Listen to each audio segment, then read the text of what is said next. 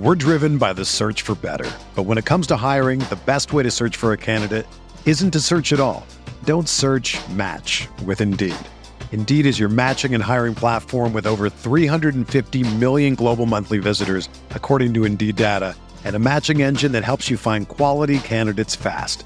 Ditch the busy work. Use Indeed for scheduling, screening, and messaging so you can connect with candidates faster. Leveraging over 140 million qualifications and preferences every day, Indeed's matching engine is constantly learning from your preferences, so the more you use Indeed, the better it gets. Join more than 3.5 million businesses worldwide that use Indeed to hire great talent fast. And listeners of this show will get a $75 sponsored job credit to get your jobs more visibility at Indeed.com/Blue Wire. Just go to Indeed.com/Blue Wire right now and support our show by saying that you heard about Indeed on this podcast. That's Indeed.com/Blue Wire. Terms and conditions apply. Need to hire? You need Indeed. This podcast episode is brought to you by Coors Light. These days, everything is go, go, go. It's nonstop hustle all the time. Work, friends, family, expect you to be on 24/7. Well, sometimes you just need to reach for a Coors Light because it's made to chill. Coors Light is cold lagered, cold filtered, and cold packaged. It's as crisp and refreshing as the Colorado Rockies. It is literally made to chill. Coors Light is the one I choose when I need to unwind. So when you want to hit reset, reach for the beer that's made to chill. Get Coors Light in the new look delivered straight to your door with Drizzly or Instacart. Celebrate responsibly. Coors Brewing Company, Golden, Colorado. And now, a thought from Geico Motorcycle. It took 15 minutes to take a spirit animal quiz online. Please be the cheetah. Please be the cheetah. And learn your animal isn't the cheetah, but the far less appealing blobfish. Oh, come on. To add insult to injury, you could have used those 15 blobfish minutes to switch your motorcycle insurance to Geico. Geico. 15 minutes could save you 15% or more on motorcycle insurance.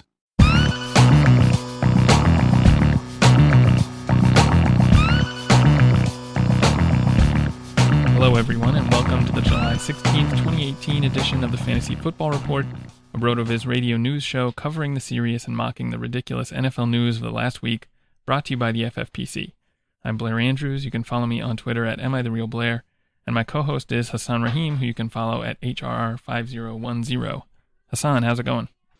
It's going well, Blair. Hard to believe that summer's close to coming. You know, we're in the middle of summer, but we're getting close to the start of the season. Training camps begin soon, so we'll have more news and we can make more actionable statements going forward. How about yourself?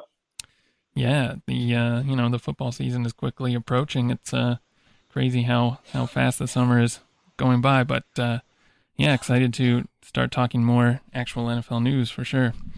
I'm also excited about our guest today. Joining us today on the show is Davis Maddock. Davis is a RotoViz contributor emeritus and a contributor to RotoWire. He currently hosts the TakeCast and is one of the hosts for the Swolecast on RotoGrinders.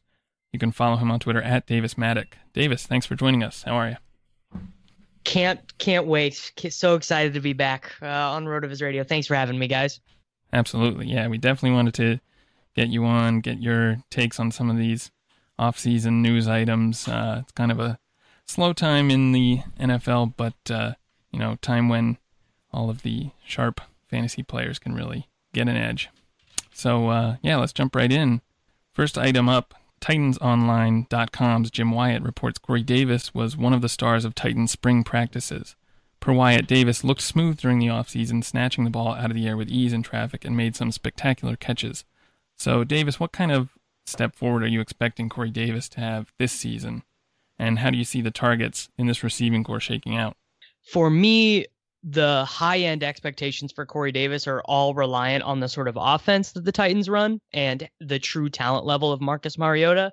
I have talked about this kind of a lot in the last couple months on Twitter and on podcasts, thinking that, quarterback talent is definitely not black and white, and a lot of it does come down to coaching. And the same is definitely true with results for wide receivers as well. Like in terms of fantasy results, a lot of it's going to come down to being deployed in a proper way.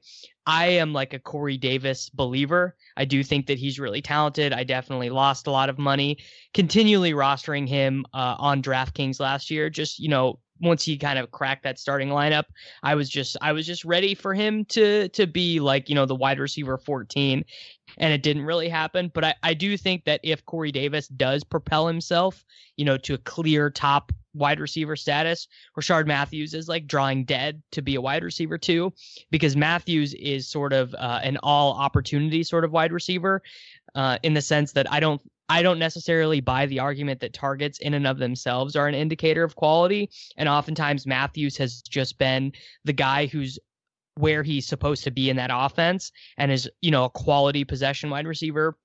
But he doesn't have the game-breaking ability of guys like Julian Edelman or Jarvis, or, the insane target load of Jarvis Landry. So I kind of think that if Corey Davis has, 142 targets, 1,200 yards, and that kind of locks Rashard Matthews into that wide receiver 3-4 range for me. And out of curiosity, I know you mentioned that it sort of comes down to dictates to how these guys are going to be deployed. And what are your thoughts on Delanie Walker this season? And do you think he's going to see increased competition from Jonnu Smith, or should we expect more 2 tight end sets from this given the coaching staff change over in Tennessee? So this is just like a core tenet of my fantasy football philosophy, but just if you reach a certain age, 33, 34, I'm basically just not drafting you anymore. And I definitely will take L's on that. Like, I've taken losses on Fitzgerald several times. Walker has been, he's really had this resurgence with the Titans as like this like great sort of field stretching tight end in his 30s. Ben Watson has been great for the Saints, but just in general, you don't see the cliff until you're already off of it. Like, would you be truly shocked if I told you that Walker had an injury plagued season and, he hurt his hamstring and never really got back healthy and only had 65 targets this year? Certainly you would be less surprised by that than if I told you that Jonnu Smith couldn't get healthy all year. And so my expectations for Walker, if healthy, are similar to what he did last year, but I'm not overly high on him as a draft pick just because I think the physical downside is very real.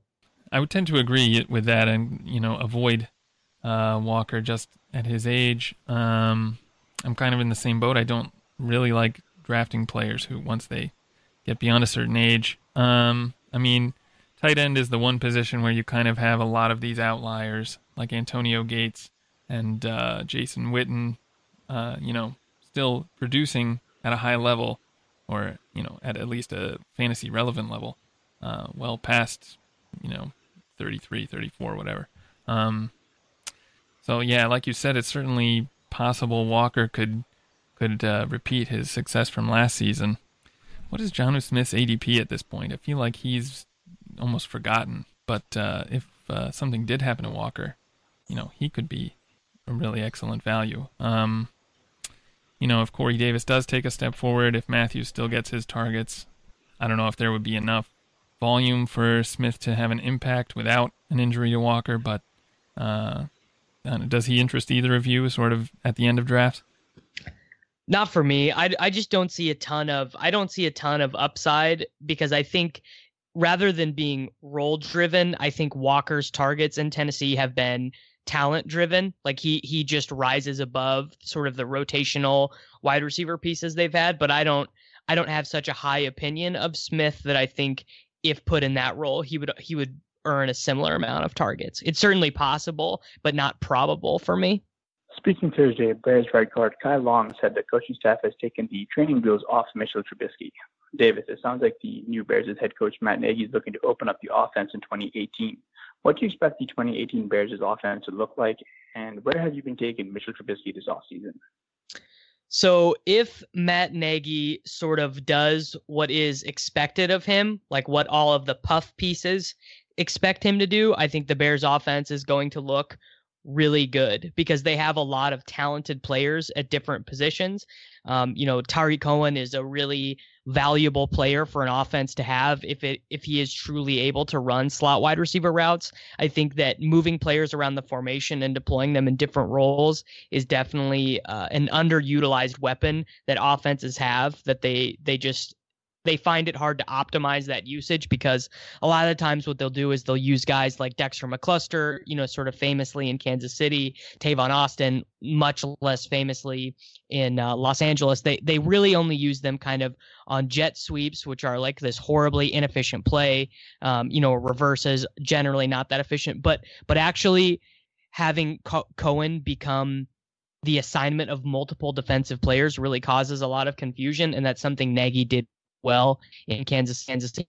Signed Trey Burton, who also gives them, he can play inline or he can play in the slot.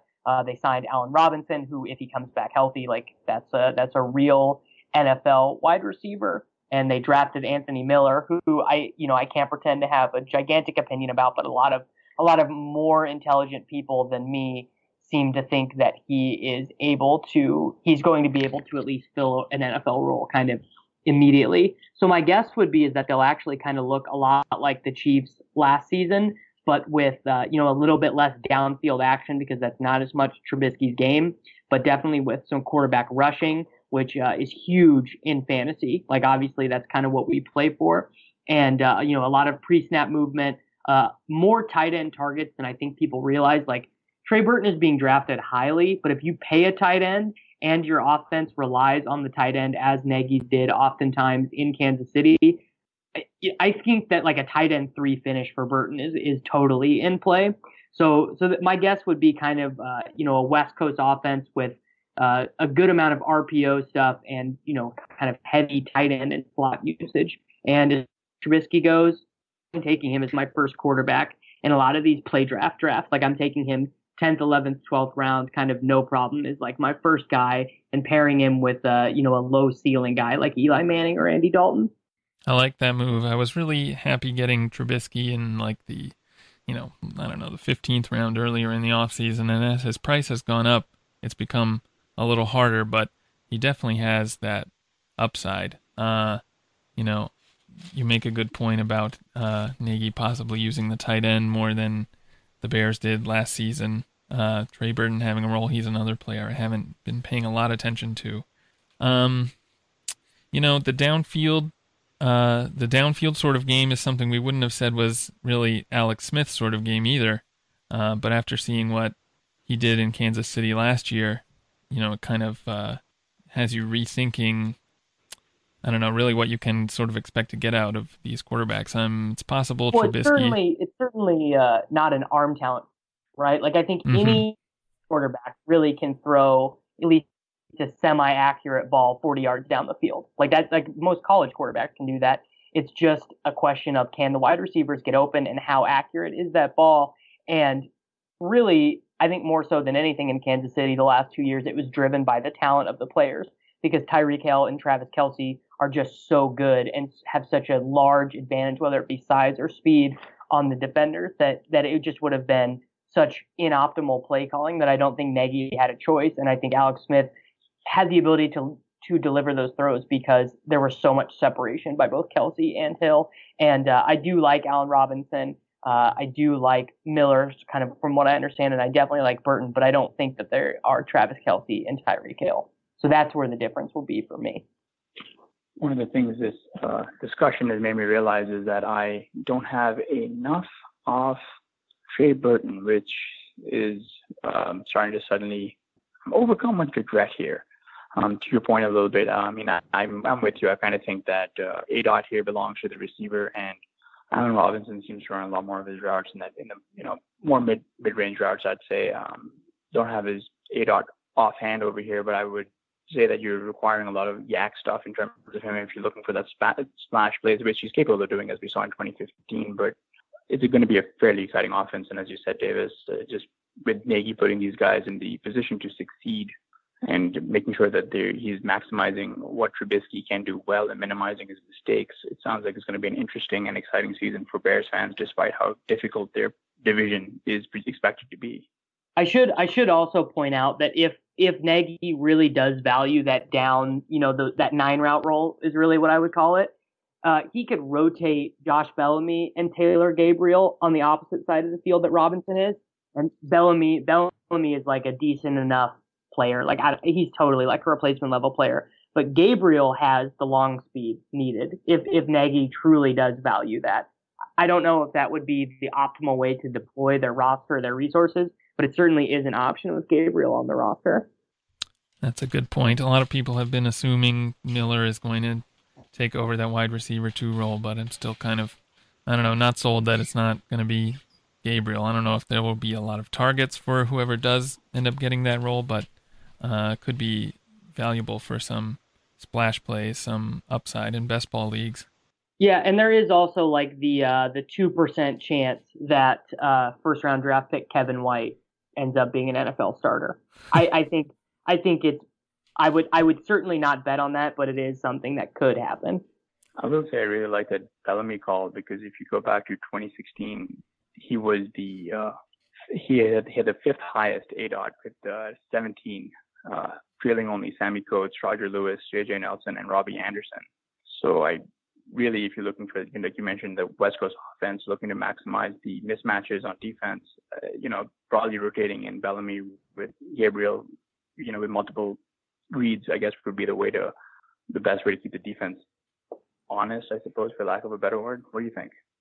This is totally something that coaches don't do optimally and that fans don't realize, but, cornerbacks are a more limited resource than wide receivers, so they don't rotate the way that wide receivers do. But you could send Gabriel on a 9 route, and if he gets winded, just next play automatically Bellamy subs in, and you can rotate those guys, and that creates a huge advantage. And I'm not going to claim to have watched enough Chiefs film to know how often guys were rotating opposite Hill or how often Hill himself was rotating, but I would be confident in saying that Nagy does seem to be the kind of coach who grasps those little elements of the game and would be fine deploying Bellamy and Gabriel in that similar ADOT role combined. I would just say overall, though, not super high on either of them as a player, and don't think that their fantasy stock will be that high, but definitely that they would have the ability to elevate the fantasy stock of other players on that team through playing their role optimally.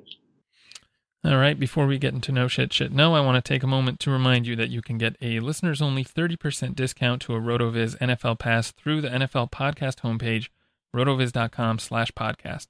Your subscription gives you unlimited access to all our premium NFL content, and it supports the pod. You can also support the pod by subscribing to and rating the RotoViz radio channel on iTunes. Do that, and you'll be eligible to win a free $35 entry to a league at the FFPC. Go to iTunes, leave a review with your name in it, and then listen to a future episode to hear if you're the winner. Also, if you're interested in being in an FFPC league with some of the RotoViz writers and podcasters, email us at rotovizradio@gmail.com, and we'll get that set up. All right, now let's get into No Shit Shit No. First item up, Tim Twentyman of the Lions official website lists Ameer Abdullah as a roster bubble candidate. No shit. Gotta be, right? Like, how does he survive? Yeah, I'm with you. I think, they brought in LeGarrette Blount. They seem to be content using Riddick as a change of pace, and they drafted Kerryon Johnson highly. So let me flip the question to you, Davis. If Ameer Abdullah is cut, are there any teams you think he would make a good, a solid RB2 as a bench guy? Like, who should be putting their waiver claims on him if he hits the wire? The Saskatchewan Roughriders really need a running back right now. Like, I just think that Abdullah is like the most replacement level sort of guy ever. He was like a good college player, but not great. He's been good for the Lions, but not great. I certainly don't ever recall watching a Lions game and saying, the Vikings can't do anything to stop Ameer Abdullah. He's always been the least dynamic in the backfield. Zenner is not the most reliable in terms of pass blocking and ball security. Riddick not really best typecast in that RB1 role. And I think that LeGarrette Blount kind of has this outsized reputation for his production on the field, but he's not likely to be cut, having been recruited there as a free agent. And so, yeah, I think Abdullah's gone, and he certainly could wash up as the backup running back, for the Bears, right? Like, because Benny Cunningham's not exactly a like-for-like replacement with Jordan Howard. But, yeah, I mean, I could totally see Ameer Abdullah becoming, a CFL player, which, by the way, is fine. The CFL is a good product, and I like it. I don't want people to think I'm slandering the CFL. Darrell Slater of New Jersey Advanced Media expects the Jets to use a committee approach to tight end this season. Yeah, no shit. I don't think that they have anyone that I would call a game-breaking talent at that position. Do either of you guys have a different opinion of that? No. Jordan Leggett is like mildly intriguing, but I mean, this entire offense will go how Darnold goes, and I think you're doing yourself a disservice if you're not targeting their wideouts and then sort of trying to find value at RB. And their wideouts are I would say too, like I think every single one of these guys down to probably Chad Hansen, I would say, like they probably have 7 or 8 guys I would consider to be talented wide receivers, whereas I don't think I had a positive grade on any of their tight ends when they came out. Safarian Jenkins, if he was still on this team, I would project for like a huge role, but he's gone. Quincy Enunwa kind of has that same low ADOT you see with a lot of tight ends. I bet they probably use him in sort of the role you'd expect a tight end to be used in. If he, comes back and has an impact, that's probably the way he does it. Well, he even lined up inline sometimes, not last year, but 2 seasons ago. Mm-hmm. Like so I could totally see him basically becoming their de facto tight end. Yep. Yeah, he's been left for dead, I believe, in a lot of fantasy drafts. You can get him very, very late.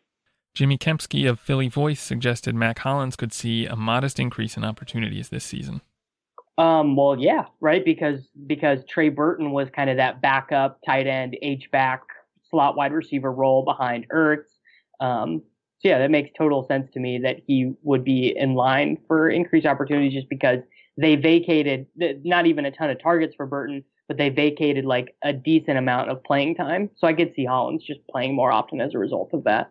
Would you rather be targeting Hollins or Mike Wallace at the end of drafts? I don't want to own. I mean, how old is Mac Hollins? I won't even pretend to know that, but I would just guess he's like 24. So I'm going to say I would rather have him. Yeah, I would rather have him than Mike Wallace, who basically doesn't exist to me. Mike Wallace was washed 3 years ago. Aaron Wilson of the Houston Chronicle expects 4th-round wide receiver Kiki QT to compete with Braxton Miller for snaps as slot wide receiver. Oh, I always forget the shit no for me, just because I think Braxton is a hashtag good football player. I think that guys who just have a sense for the game and who are good players find a way to stay on the field, and that's Braxton for me. I just think he understands the game well. I think he's reasonably athletic for the position, and I don't think that I mean, certainly possible, but definitely I would put that in the improbable category. Like I'm not drafting Kiki Kuti with as the wide receiver 90 in the Scott Fish Bowl, for example. Golden Tate doesn't think his age should be held against him in contract negotiations. Well, no shit, he thinks that, but obviously it should be. Like, and they have guys who can play. T.J. Jones and Kenny Golladay, both younger players. Both of them can play.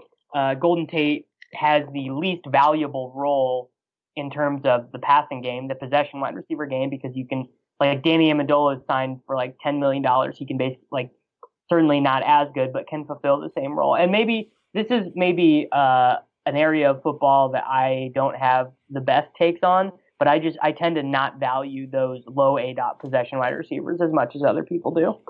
It feels like those low ADOT possession wideouts only really provide reasonable value in PPR leagues, and anything beyond that, they're fairly capped in terms of upside unless they find the end zone. And it's very difficult to do when you're not making massive splash plays. Yeah, and they're never going to be at the top. Like Golden Tate will just never be at the top of the list for red zone targets, especially now that I think Golladay is just going to be like kind of an entrenched starter in Detroit. I just don't see it. And Marvin Jones is better at that position than him as well. New Jersey Advanced Media's Matt Lombardo believes the Giants' number 3 receiver job is Cody Latimer's to lose. No shit.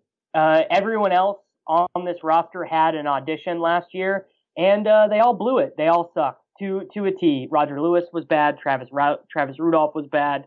Russell Shepard, not really kind of an NFL player at this point, kind of a practice squatter. I don't see anyone else on this roster outside of Odell and Sterling being worth, like certainly no one has entrenched themselves.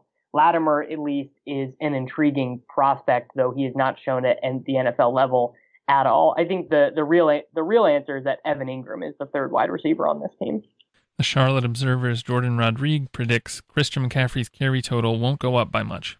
Well, no shit. He's little and he's better as a wide receiver, and they paid a typical 1st and 2nd down running back like real guaranteed money. So no shit to me.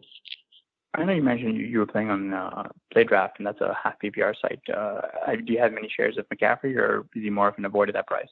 If I had to look, I guess I had a couple, but I certainly don't like to draft him. Like, even if their ADPs are probably a round and a half off, but I prefer to have someone like Jay Ajayi over him like 100%. According to Scott Smith of Buccaneers.com, Adam Humphries is well entrenched as the team's slot wide receiver. That would be no shit to me, just because Deshaun Jackson hasn't shown any ability to play in the slot, and Chris Godwin, who they would rather start, probably is not best as a slot wide receiver. So I think it's a situation where Humphries will play there, but I don't think he certainly won't be third or fourth in line for targets to me. Eli Manning said Sterling Shepard is, quote, primed for a big year. Shit, no. I just don't think he's that good. And I think that a lot of the ADPs on the Giants players outside of Barkley and Beckham are like wildly optimistic. Like, I think Barkley and Beckham will both do fine for their ADPs. I actually think Barkley kind of has an outside chance of being the top running back just because the volume will be so insane. But I certainly don't see Sterling Shepard, Evan Ingram, whoever the third wide receiver happens to be for the Giants, whether it be Roger Lewis or whether it be Cody Latimer. I don't see either one of them having anything approximating like fantasy usable numbers. Well, according to Mickey Spagnola of Cowboys.com, tight end Josh Swaim worked with the first team during OTAs and minicamp. I don't even want to handicap this race, so I'm gonna say no shit, but who cares? Like, I just don't see the tight end in Dallas being fantasy viable unless somehow Rico Gathers convinces the team to play him. He's the only one who has like the physical upside to be valuable in fantasy, I think. Cardinals reporter Mike Jurecki expects Ricky Seals-Jones to be the Cardinals' breakout offensive player in 2018. That's a big old no shit for me. This is a dude who played wide receiver in college, transitioned to tight end his first year in the NFL, a much more difficult position to play, and was good. He scored 3 touchdowns on, I think, like 23 targets or something like that in like a total toilet shit offense in Arizona. Like, I think Ricky Seals-Jones might be like the most underdrafted player right now in the double-digit rounds. Like, it would not surprise me if by August 25th, Ricky Seals-Jones is going in like the 9th round. First Coast News considers TJ Yeldon the clear-cut number 2 behind Leonard Fournette. Yeah, no shit. He is a good NFL player. Corey Grant was good on like 40 touches or something, but Yeldon has good game speed. He's a good pass blocker. He proved to be much better than Fournette at catching passes.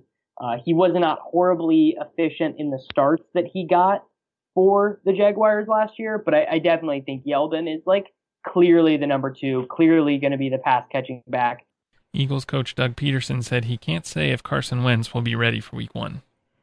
No shit. They won a Super Bowl without him. Nick Foles proved himself to be basically fine as long as Doug Peterson and his staff were calling the plays. No reason to rush your franchise quarterback back if you think you can win a couple games with him on the bench. Dolphins' coach Adam Gase said Frank Gore's age is irrelevant. Shit, no. I mean, he's just like, I can't buy Frank Gore any less. Like, Kenyon Drake will be fine. Although if you do own him, it'll probably just be horribly annoying to see Frank Gore in there on the goal line. That's what I predict will happen, is Gore will end up scoring like 4 touchdowns and not have any fantasy relevance himself, but just knock a huge chunk of Drake's ceiling off. Any interest in Kalen Ballage? He's like an anti-athlete. Unless I'm thinking of the wrong player. Ballage has like these just like the WOT workout metrics, so I'm like never betting on guys like that. So Ballage is actually, you might be thinking of someone else. 4.46 40. Okay, no, I'm wrong. Yeah, he's like a good athlete, but 4.3 yards per carry in college. Good athlete, but bad actual running back. You know what's horrible about me is an analyst and a fantasy player is I'm so much more likely to bet on the guy who had the 4.40 and the sick broad jump and the good 3 cones than I am to bet on the guy who was just super productive in college. So maybe I need to rethink that backfield situation since I didn't know those numbers. Yeah. Yeah, he's not someone I really, like as a prospect. Just, I guess I'm the opposite. I like to go for the guys who are more productive, but there's an uncertainty about his outcomes, I guess, that is intriguing. Like, he has a wide range of outcomes. So if something happens to Drake, he could come in and really surprise people, I guess. Surprise me anyway. Yeah. Isn't the biggest upside with him that Frank Gore gets hurt? Just turns out to not be that. That would be the upside. But I mean, that would require Frank Gore to get hurt, which he seems to never do. Let me tell you about our friends over at the Fantasy Football Players Championship, the home of season-long high-stakes fantasy football. The fantasy draft season is heating up, and the FFPC has a format to suit interest and budget, whether you like best ball, super flex, or classic managed leagues. There are drafts daily with entry fees starting at just $35. Jump into a slow or live draft today, and if you like Dynasty, well, the FFPC has almost 200 active Dynasty leagues with entry fees starting at $77 and going up to $2,500. And here's the incredible thing. Not a single Dynasty league has folded in 8 years. New Dynasty leagues are forming right now with startup drafts launching on a regular basis. Don't miss the FFPC experience. Seriously, don't. Davis has been over here dropping fire takes for you, and you can actually take this and leverage this information for redraft or Dynasty. Go to MyFFPC and register now. That's myffpc.com, the home of season-long high-stakes fantasy football. All right, news item number 3. Over on NewOrleansSaints.com, Cam Meredith stated he hasn't experienced a setback during the recovery process. Although Meredith has been limited in team activities thus far, he hopes to be ready by training camp. So, Davis, what kind of impact do you see Meredith making on this offense, and what role do you think he plays?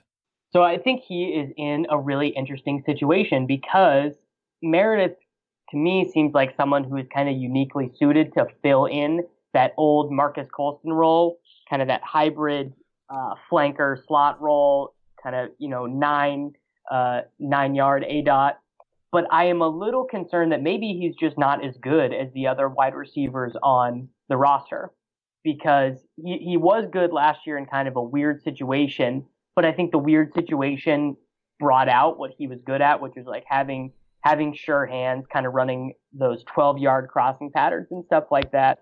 So the issue there is Michael Thomas is clearly better. His target share is not going anywhere. Ted Ginn is going to be in the exact same role that he was in last year. So really Meredith he's fighting for targets against, the running backs, Alvin Kamara, and, they have 6 guys on the roster, some of whom could play, some of whom may not. But Tommy Lee Lewis had a high opinion. I think he can play. Travin Dural is going to be a good deep threat. He's an old LSU guy, kind of in that Devery Henderson sort of mold. And then Brandon Coleman is still going to have a role to play in the red zone. So I kind of think Meredith might. I don't own a single share of Meredith, not because I don't believe in him as a player. I just am generally agnostic on the Saints guys outside of Kamara, Breeze, and Michael Thomas. I'm just not big on any of those guys. I don't know. Am I off base with being lukewarm on him? Yeah, I pretty much agree with you. The one guy you didn't mention who has me really intrigued is the rookie they just drafted in the 3rd round, Traquan Smith. Yeah, Traquan Smith. Obviously coming from UCF, the real national champions. 33% dominator rating in college, sub 4.5 40. He's somebody who it's really intriguing. We've seen rookies come in to this Saints offense and make an impact right away, like Michael Thomas did. So he's someone I'm getting at the end of drafts, just kind of as a dart throw. I have a few shares, spread around. But yeah, he's kind of keeping me from really, really going all in on Meredith. I probably have drafted him a few times, just kind of trying to diversify, but I'm not really excited about anyone, I think, in this offense other than Thomas and Kamara and maybe Traquan Smith, if I can get him at the right price. Yeah, just remember that the Saints signed Cam Meredith back in April, and then, around the NFL draft, which is about 6 weeks later, they went out and drafted Traquan Smith in the 3rd. And bear in mind, this was the same team that leveraged a lot of their future to go all in and draft Marcus Davenport. The window with Breeze is closing now, and it's closing very, very fast. I don't think that Sean Payton is the kind of guy who's going to be sworn to hierarchy. I think he's just going to play the guys who make sure that this team can win. And much like Davis said, outside of the 3 guys that he mentioned, who are Alvin Kamara, Michael Thomas, and Drew Brees, it's very difficult to project opportunity, and it's very difficult to know who's going to take over in week 8 if Smith comes in and absolutely smashes and Meredith's not the same guy, they're probably fine eating the contract if they're able to make a deep run and possibly win one more Super Bowl before Breeze hangs them up. Or am I off base? I don't think that line of thinking is off base at all. Speaking of SiriusXM NFL Radio, ESPN's Adam Schefter said he thinks it's possible Le'Veon Bell sits out the first half of the year if he doesn't get a long-term deal done. We're recording on Monday just before the deadline for Bell to get a long-term deal, so by the time this airs, we'll know whether Bell has a new contract. But Davis, assuming Bell does indeed sit out the first half of the year or has to miss any time for any other reason, who's your favorite backup running back to own? Jalen Samuels. I don't necessarily think he will fit right. I definitely think it's like a 2% chance that he just comes in and does what D'Angelo Williams has done in the past, like just been a like-for-like sub. But Jalen Samuels is a really talented player who is productive in different roles at North Carolina State. And I just am high on the talent. And I just think that he the most to gain from a fantasy perspective, because right now his ADP is 0, as in he's not, like, no one is taking him in play drafts really. And he would have, to me, the most upside, just because I don't think James Conner is going to step in and be great. And I definitely don't think Stephen Ridley will, kind of take any of the receiving work, because that's just never been his game. So to me, Samuel seems like the one who has the upside. I think I would agree with that. Samuel has kind of the same profile that D'Angelo Williams and even that Le'Veon Bell have, these kind of big backs with really excellent agility that, Pittsburgh has been able to use really effectively. So I agree. I think he's really intriguing. They did draft, or actually they didn't draft, but they signed Jarvian Franklin after the draft, who also has that exact same profile. Like he doesn't have, I think, Samuel's pass-catching upside, but he was a productive running back at Western Michigan, who also did really well in the 3-cone. So it's like they're kind of trying to cover all their bases in case maybe they don't have Le'Veon Bell for that much longer, trying to replicate his profile with a big high agility back, or low agility rather. But yeah, all these guys are intriguing. I think Samuel probably has the most upside, like you said. He was a really good pass catcher and could probably excel in that role. Yeah, I think all of that sounds about accurate. Even if Bell sits out, would you think that more passes? Do you think that the Steelers move to a more pass-heavy offense? Just out of curiosity, I mean, Bell does vacate about 100 targets if he's to miss time. So is this more of a net positive for AB and Juju, or what do you think? I would think like James Washington and Vance McDonald would probably each pick up like an extra 15 to 20 targets. And then the passing targets for the running backs would just be like gross. Like it'll either be Samuel gets like all the third down work, and then Connor has like 25 targets. But I think a lot of this is like totally theoretical, just because I don't think there's any way Bell actually sits out. Because if this is about money, he's the highest paid at the position, and he's going to give up a ton of money by not playing. And definitely no guarantee that after sitting out that he would get paid.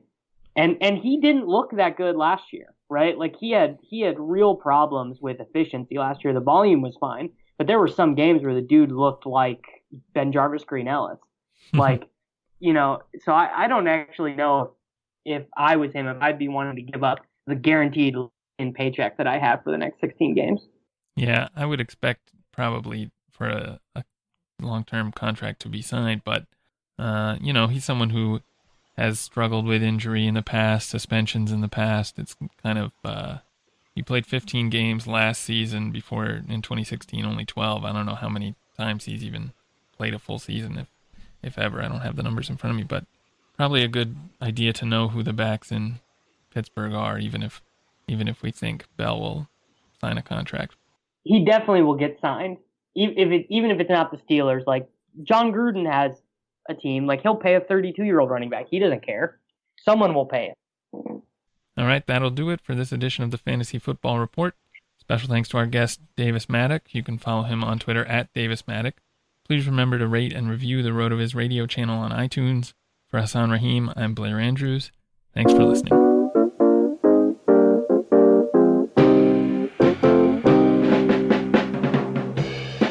Thank you for listening to the Fantasy Football Report. Please rate and review the RotoViz radio podcast channel on iTunes or your favorite podcast app. Contact us via email, rotovizradio@gmail.com, and follow us on Twitter @rotovizradio.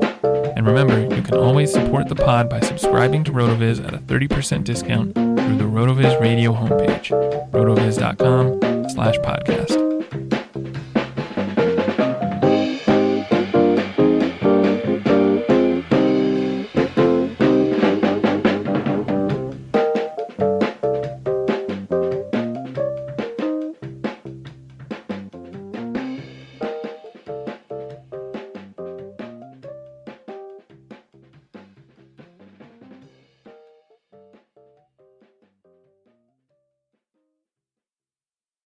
They call you the Grill Master. You've seared the thickest porterhouse in the butcher shop. And as you lift that first forkful to your mouth, you savor the moment. To get amazing offers during the Mercedes-Benz summer event, like the 2019 C-Class sedan and GLC SUV, the perfect recipes of driving performance. Plus, you can enjoy 6 months of Sirius XM All Access included. The Mercedes-Benz summer event, now serving limited-time offers on a select lineup of vehicles. Offers end September 3rd. Mercedes-Benz, the best or nothing. You shouldn't go to Barnes & Noble and buy 10,000 books just so you can build a book fortress and yell out, "I am your book leader." You shouldn't buy 147 copies of War and Peace, stuff them inside turkeys, and serve them at Thanksgiving as turbookins. And you definitely shouldn't buy up all the copies of Dork Diaries, causing the neighborhood kids to stage a protest in your front yard. But you could, because at the Barnes & Noble Book Haul, you can get over 1,000 titles for 50% off. Stock up at your local Barnes & Noble. Turbookins are fictitious and should not be cooked at home. Nobody builds 5G like Verizon builds 5G. Because we're the engineers who built the most reliable network in America.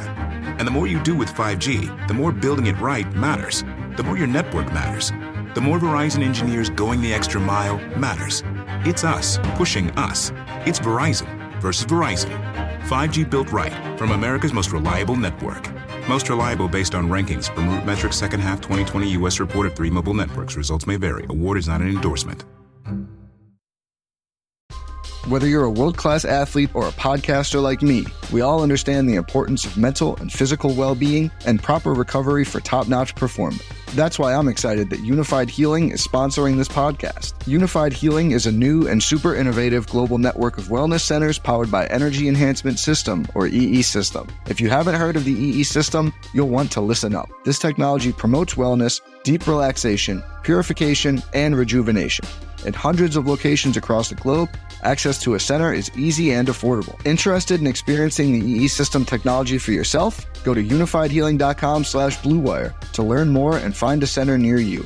That's unifydhealing.com/bluewire. No material or testimonials on the Unified Healing website are intended to be viewed as medical advice or a substitute for professional medical advice, diagnosis, or treatment. Always seek the advice of your physician or other qualified healthcare provider with any questions you may have regarding a medical condition or treatment and before undertaking a new healthcare regimen, including EE System.